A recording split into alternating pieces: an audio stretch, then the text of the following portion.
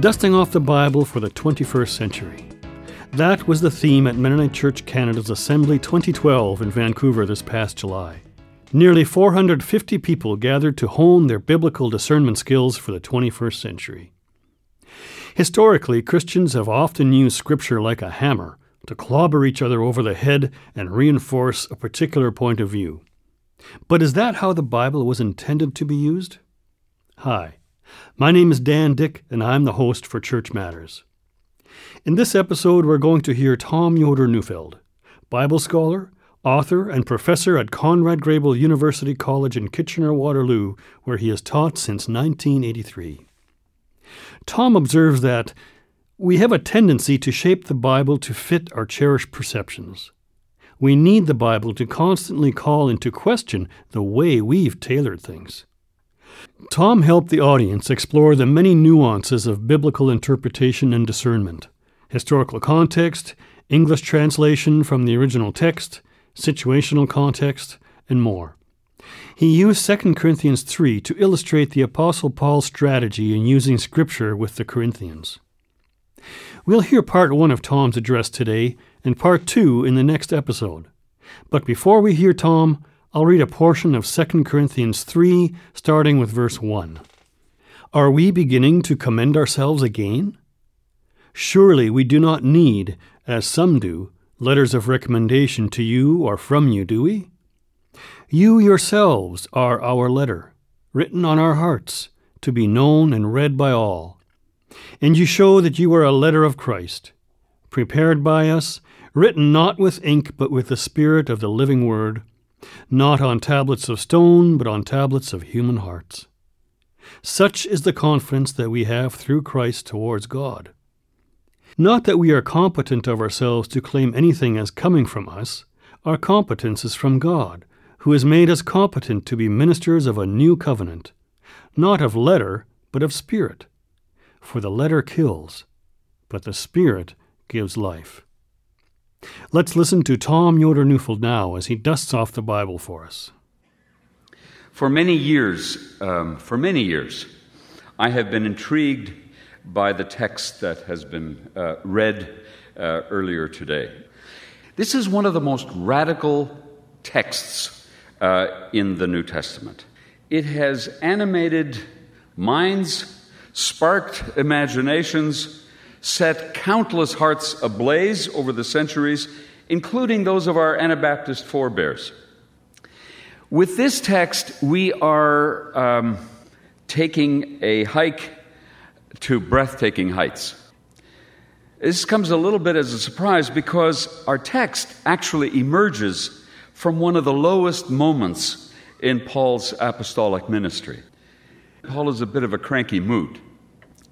The Corinthians have been accusing him of tooting his own horn, a real no-no in the first century, when it's rather obvious to them that he falls rather short in comparison to other traveling Jesus missionaries. Just read chapter 10. No Saint Paul for them. And now they're demanding letters of reference. He can't believe it. He started this congregation. He and his associates brought this group together, and now they want letters of reference. So he fights back. Our text comes right in the middle of this fight, and it is a brutal one. All you have to do is read chapters 10 to 13.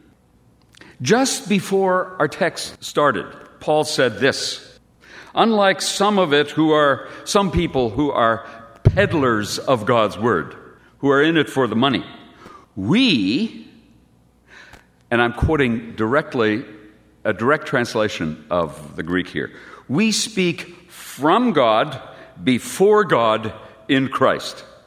No prophet, no evangelist, or apostle ever located his authority any closer to God than that.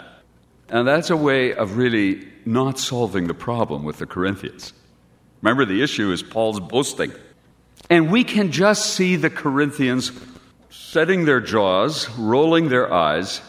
And while Paul is not there in person, pity the guy who has to read this letter to the congregation. He knows they're rolling their eyes. So he says, Are we boasting once again? Do we need letters of reference either to you or from you? In 2 Corinthians 5, just 2 chapters later, Paul makes this very well-known claim.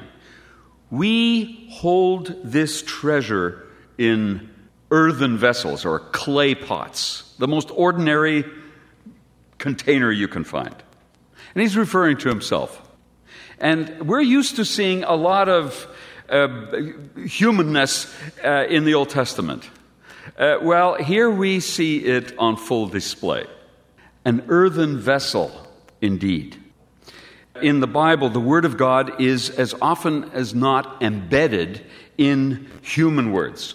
It turns out that the Word of God, the treasure, is sometimes embedded in injured relationships and testy and angry remarks. Listen to how Paul turns tables on the Corinthians. You are our letter. That's a pretty nifty move. I mean, some of you are pastors here, and maybe some of you have been in conflictual relationships. This is a very interesting way. You know, you're being tested, and you say, I need letters of reference. Look at you. You're clearly terribly important. You're all the proof I need. I've got you. What more recommendation do I need? But this is not just a crafty debating tactic. As much as the Corinthians no doubt initially think that that's exactly what's going on. You may recall from the reading, but let me repeat some of the lines that Paul now uses. You show that you are a letter of Christ. Notice that it's not the letter K, but the term letter. Partly this is confusing for us in English because we use the word letter for pieces of the alphabet and for whole letters that we write. In the Greek, that confusion doesn't exist. In this case, what Paul is saying, you are a letter, and it's a kind of play on the letter of reference, written on your heart. You are a letter written by Christ to be read by everyone. You are a living, public letter penned by the risen Messiah himself to be read by the world. We might say the church is an open letter.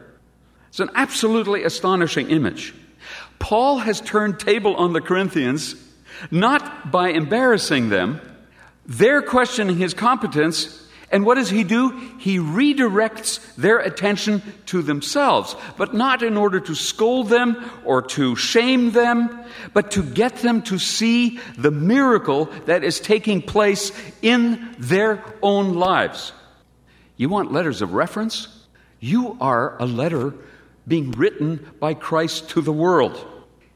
And the language of new covenant, you should know that in the Greek, the term covenant can just as easily be translated testament. You are the New Testament in the making. This would be a fantastic time to exploit this insight for its missional implications. The church as living letter of Christ to the world. Does that free up our imaginations to think in completely fresh ways about what the church is? That the church in its very being, in its diverse makeup, in the fact that it is made up of people who shouldn't get along with each other, of people who have to forgive each other, sometimes for things that are deeply, deeply injurious, sometimes way beyond personal relationships, for historical reasons, etc., etc. All of that is Christ's communicating to the world that reconciliation is taking place, new creation is taking place. But that's not the topic, so I'm going to get back to my topic. We could also, by the way, this is another diversion, we could also explore this, by the way, for tactics in peacemaking. When you're attacked, belittled, humiliated, make sure your church members know how special they are. That's pretty hard. Think of yourselves as pastors. Or think of yourself in any relationship.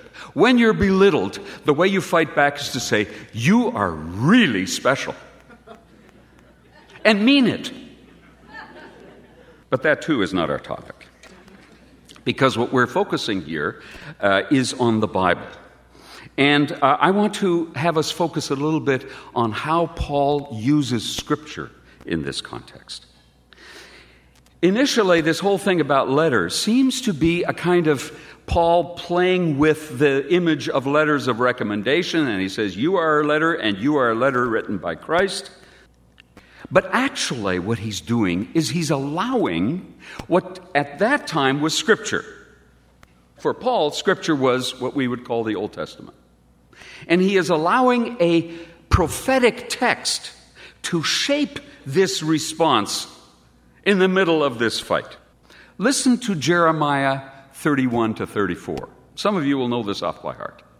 The days are coming when I will make a new covenant or a new testament with the house of Israel and the house of Judah, not like the one I made with their ancestors when I took them by the hand and brought them out of the land of Egypt, a covenant they broke, says the Lord.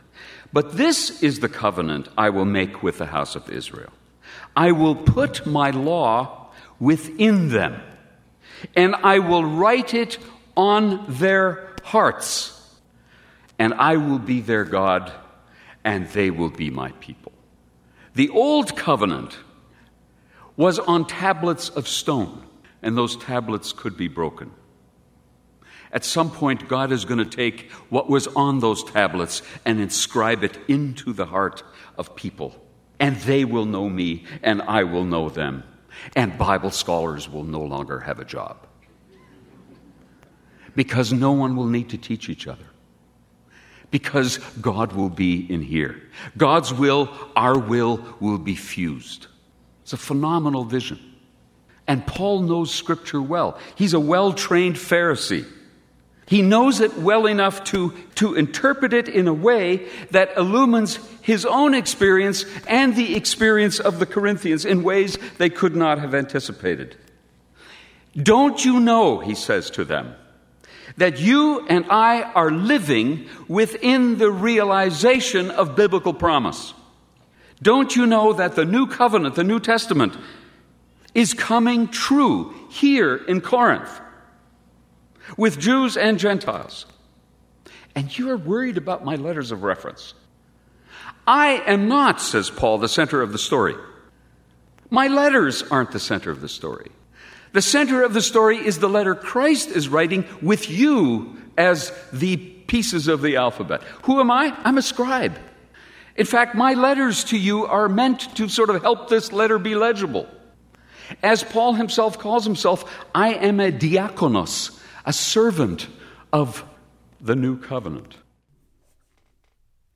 Thanks to Tom for his engaging teaching. Stay tuned to our next episode for part 2 of Dusting Off the Bible for the 21st Century.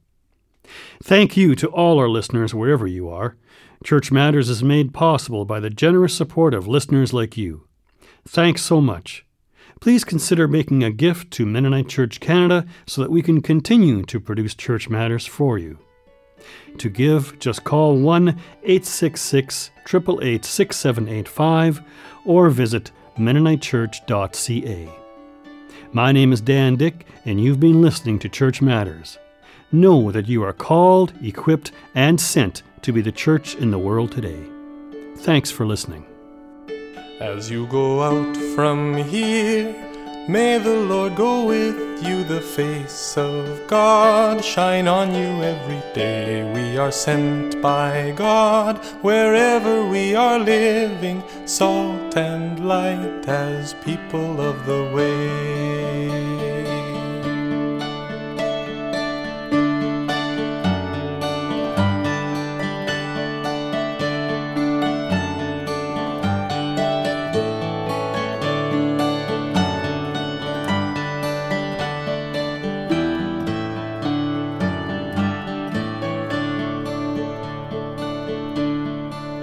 As you go out from here, may the Lord go with you, the face of God shine on you every day. We are sent by God wherever we are living, salt and light as